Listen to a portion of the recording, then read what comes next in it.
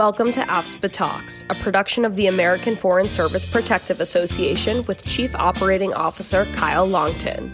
Be sure to subscribe to us on your favorite podcast channel. Enjoy the episode.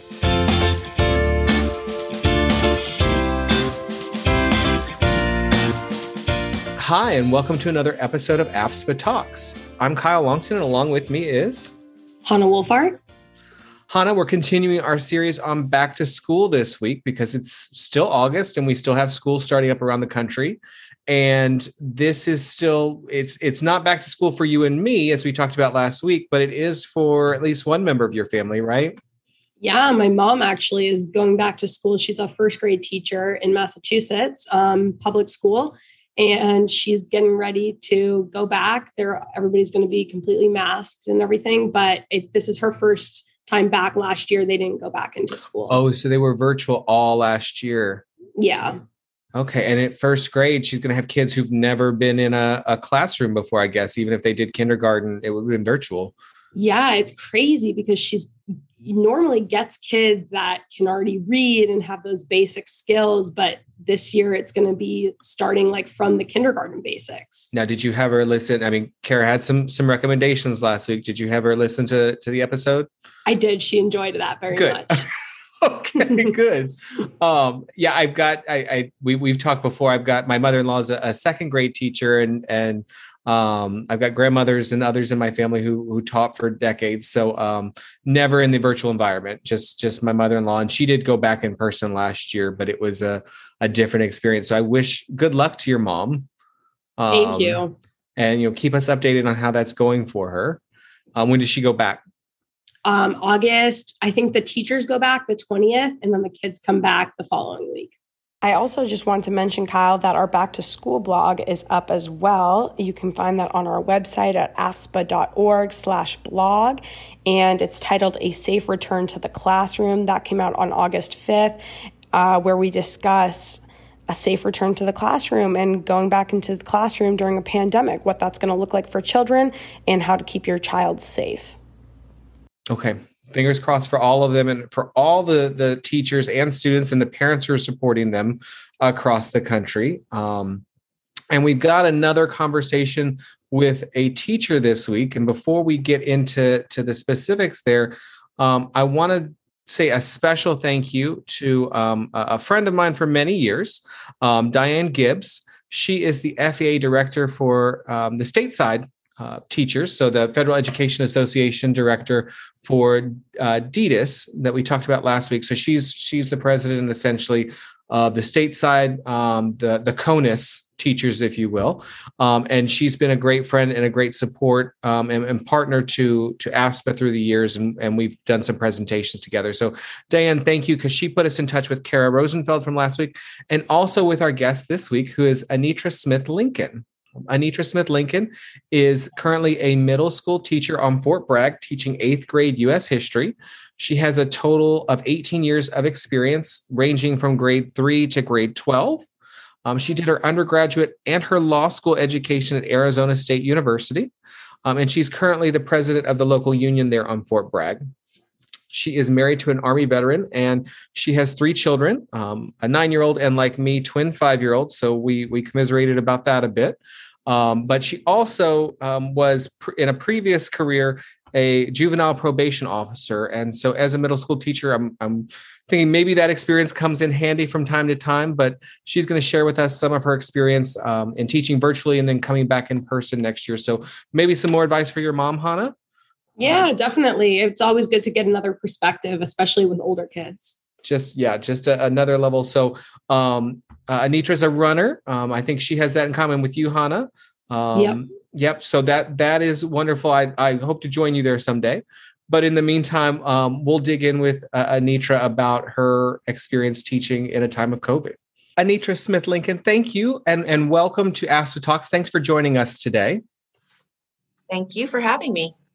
And we talked with one of your fellow teachers at the elementary school level last week, Kara Rosenfeld, and she shared some of the experiences that you all went through at Fort Bragg and the timing of that. And as I understand, you all went virtual starting in March of 2020. and ended up coming back in person in February of 2021. Yep. But you're teaching middle school, Yes. and that is a very different experience than elementary school.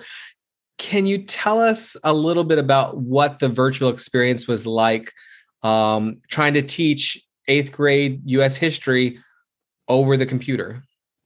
Yeah. So when we first went to virtual, it was a culture shock for everyone, students, teachers, parents. It was, unless you've taught virtual school before, it was something that most of us had never done or experienced. And so there was a quick learning curve. And so we spent the first couple of weeks just as teachers trying to get acclimated to the programs that we would be using, and trying to get the students acclimated, setting up schedules, and just trying to figure out what was going to be the most important thing to accomplish that year. Because of course, when we first went out, we weren't sure about what, the reach of COVID, how long we were going to be out. And so just trying to get acclimated to, I guess, a new world. And then once we came back in August, we had a little bit of experience. We did set up schedules that we thought would allow students to get the most out of the classes that they were taking, but not spend all day long sitting in front of a computer. And so that was, again, another learning curve of trying to just pare down the absolute most important information, and then also trying to keep it interesting for kids, trying to keep them engaged. A lot of the kids, they weren't socializing with their friends. And so that time that we were on our Google Meets was their time to socialize. So we try to build in time for that as well. So it was different and interesting. So I'm curious, at the 8th grade level, how many students do you have at a single time? How many were you trying to instruct over? Were you using Google? We were using Google Meet. And I had about 16 to 20 students in one session. We had some students that were opted for a virtual academy, which meant that they were in a different program. So they weren't in the Google Meets. And you brought up a really interesting piece that I think we talk about, but don't always, or at least think about, but maybe don't always talk about. And that's the social aspect of school. And that was hard to get in a larger setting. Maybe people are texting, they're having their own Google Meets or something like that. It sounds like you all took that into account. How did you go about doing that? So personally, when I would plan activities, I tried to do things that were going to, require us talking and interacting, and then even trying to pull in current events, what's going on in the world today, so they could feel like this was a little bit of an outlet and, about what they were experiencing. They could see that their classmates were feeling some of the same things. I had some students that their parents, they didn't go to grocery stores at all. They didn't go to restaurants. They didn't go outside. And so their only, exposure to other people was through the Google Meet. And so I would just try to make sure that when I was planning, I allowed time that we could discuss and talk. And if we needed to go off track, we did that too. That's so important, because I think about the isolation that all of us tried to maintain, and then trying to add learning into that. And some people need that social aspect. Some of the kids need that social aspect and the discussion to help them learn. So I think they're fortunate that they had you and your colleagues taking that into account in the learning aspect. Now, you all returned to school in February, and it was not an easing back in, as I understand. We did, some of the school districts in the Washington metro area did a couple days a week. They did a hybrid, virtual 2 days, in person 2 days, but it was optional. But you all ripped the Band-Aid off, so to speak, over a weekend. What was that like, returning to the classroom at the middle school level? It was exciting. It was scary. It was, just, we weren't sure what it was going to look like. It was, I felt I personally felt that, our administration at our school did everything they could to bring us back into a safe environment. We had, the expectation that there would be distancing and, students and staff, everybody would wear masks. Classes looked a lot different. The hallways looked a lot different. The cafeteria looked a lot different. So again, it was that first couple of weeks of just trying to, adjust to what our new normal was going to look like. So for some of our listeners who may have their kids going back for the first time in person at the middle or high school level, can you give a little more detail about how it was different? What did the classrooms look like? The hallways, I'm flashing back to high school where you would literally get pulled by a current of people in a direction you didn't want to go because there were so many of us at one time. And lunch was 20 minutes and it was a quarter of the school. So how did you all talk a little bit about how you managed that? Okay. So one of the things that we did at the middle school was we put our students into cohorts. So those students were with the same group of students all day long, which was, if that way, if you had an exposure, it was hopefully just contained to that group. So they would go to all of their classes with those students. They did lunch with those students. The classes were a little bit smaller than normal because, like I said, some students chose to stay remote. When they came into the classrooms, most of the classrooms before COVID were set up so that we could collaborate. We were in groups of desks. When they came back, they were in individual desks that were most of the time 6 feet spaced apart. The classrooms had been stripped of bookcases and any extra furniture so that we could, make room for all the desks. There was the expectation that, students would stay in their desk, which was, I think that was an adjustment, especially for middle school kids, and really elementary, all kids, it's hard to sit still. And in the middle school, we do classes for an hour and a half. So it was, we had to be creative in how were we going to give the kids time to get up. One thing that we did was we implemented mask breaks, and that turned out to be a godsend. So we did 2 mask breaks per period where we would take the kids outside. There was the expectation that if you were within a certain distance of each other, your mask would go on. But if you maintain distance, you could take your mask off and breathe, and so that was good. It also gave them time to stretch and walk around since they couldn't do it in the building. In the hallways, as you said, in middle school and high school, the hallways is where it happens, right? That's where you socialize. Oh, yeah. That's where everything. It was interesting. I didn't have kids that were late to class because they weren't able to socialize as much in the hallway. There were teachers that were in the hallway that were, keeping kids moving in the same directions. The expectation was that they would go straight from one class to another. They weren't able to stop in the bathroom. We removed the lockers, so they didn't have lockers for the end of last year. And I think we're actually doing that this year too.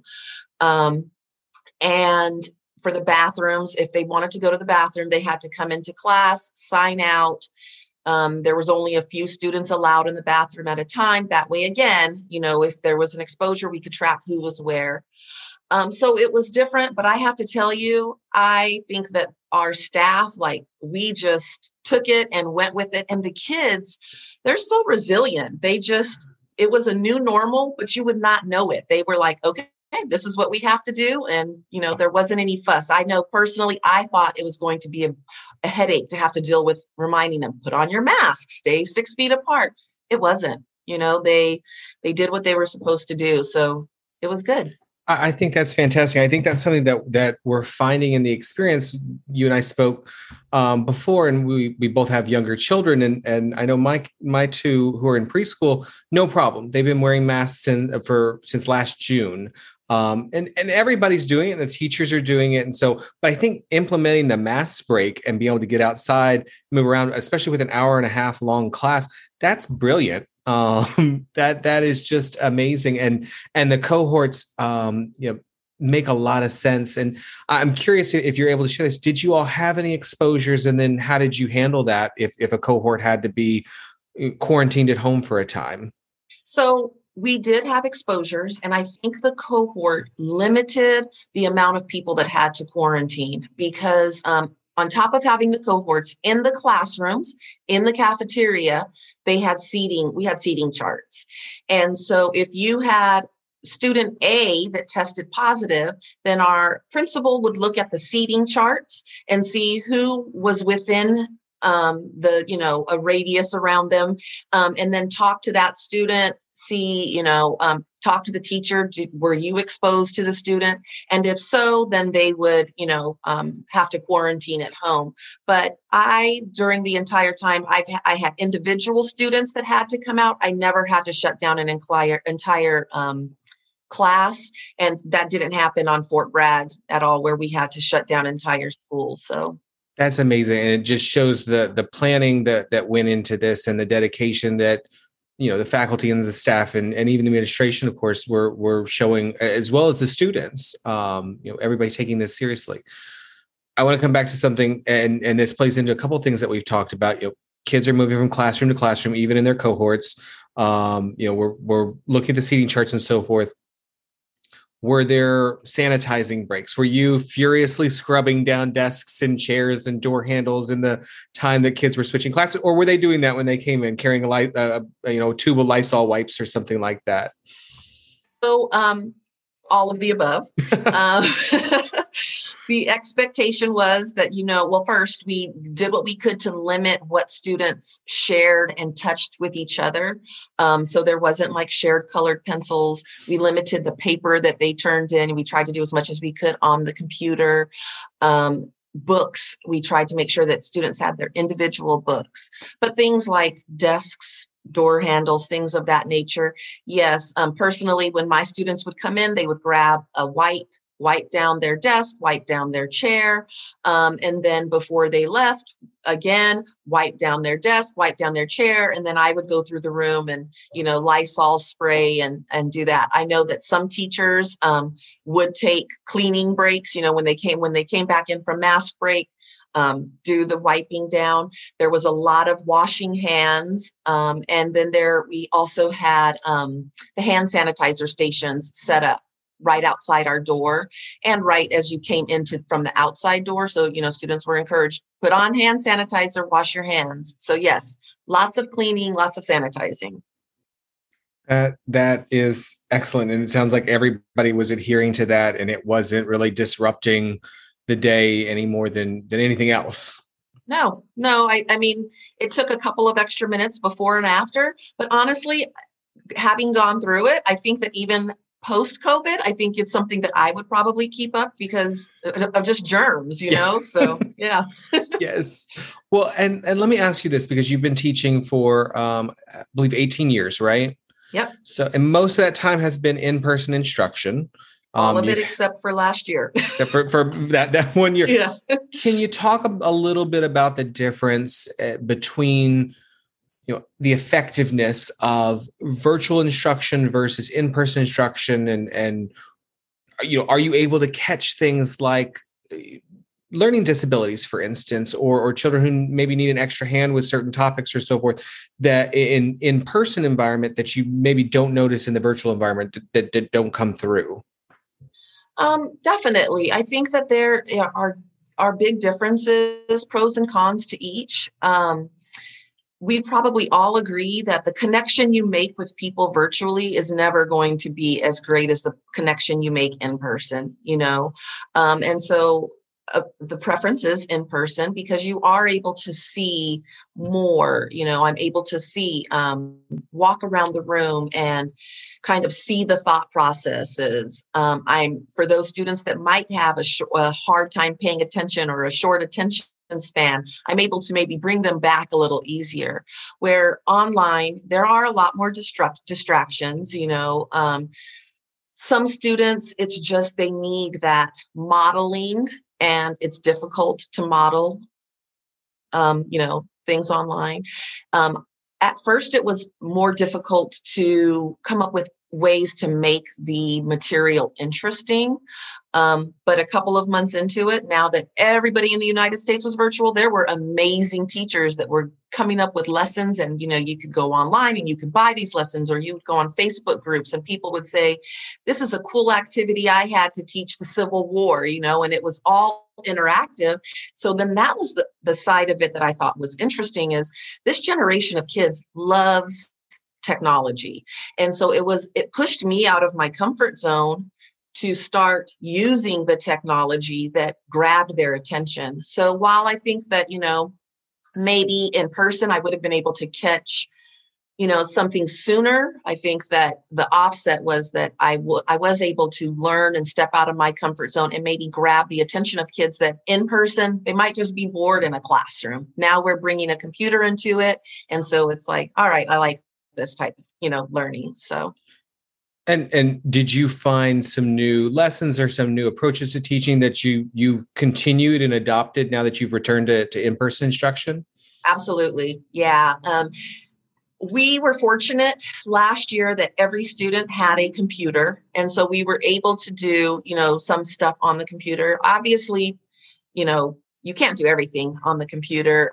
You have to, you got to change it up. Yeah. But, there were some things games that I found out, games that I found that we could play, or different ways that we could collaborate.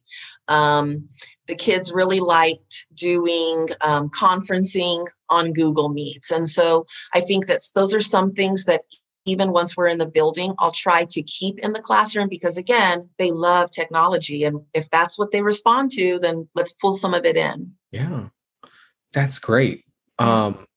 For any parents who are listening and maybe they have kids who are going back in person to middle school or high school, maybe even to the first time to middle school or the high school environment, do you have any advice for them? Any resources you'd point to? Any ways that you'd encourage them maybe to reach out to teachers if they have concerns? So you all are working as a team together to help their kids learn and grow. What advice do you have?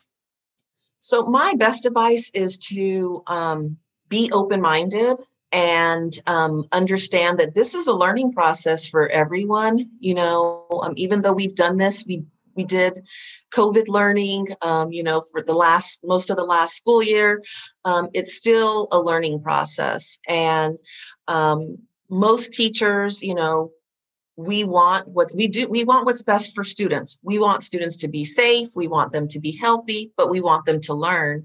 The classroom is going to look a lot different than when we went to school, and so just understanding that some students, while remote learning was great for some really, really struggled with it. Some students got depressed, or because, like I said, they weren't having that in-person connection, maybe they fell behind in some parts. And so as a parent, if you see that happening, or if you have concerns, reach out, to the teacher and see what's going on.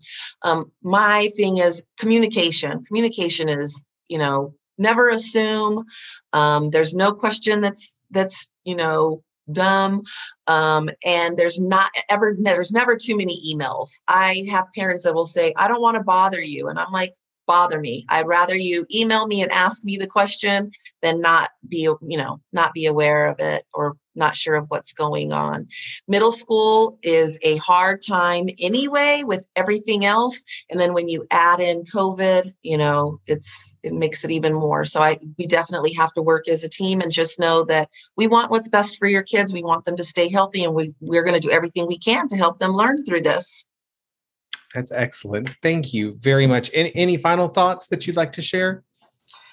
Just thank you for having me. Hopefully this year we start to get back to a little bit of normalcy, but I'm excited to start the school year and see what it holds. Well, and good luck to you and your fellow teachers as the school year starts very soon for you all. What's the start date? Teachers go back on Monday and students come back the following week. All right. So when you're hearing this, Anitra will be back in the classroom getting ready for her students to come back on the 23rd. So Anitra, thank you so much for taking time today to share your experience and your advice with us and your expertise and for spending this time with us. Thank you. Thank you. Thanks for joining us for this episode of ASPA Talks, a production of the American Foreign Service Protective Association. Please subscribe, rate, and review the show, and tell your friends about it. We welcome your feedback on LinkedIn, Facebook, and Instagram. Look for @ASPACares. All information offered in this podcast is meant to be educational. Comments offered by the hosts or guests are not intended as medical advice. Please direct questions about your personal health needs to a provider. Should there be any discrepancy between information offered in this podcast and official plan documents for the Foreign Service Benefit Plan or other products offered by ASPA, the policy provisions will prevail. Special thanks, as always, to Hannah Wolfhart for producing, editing, and mixing this episode. We'll see you next time.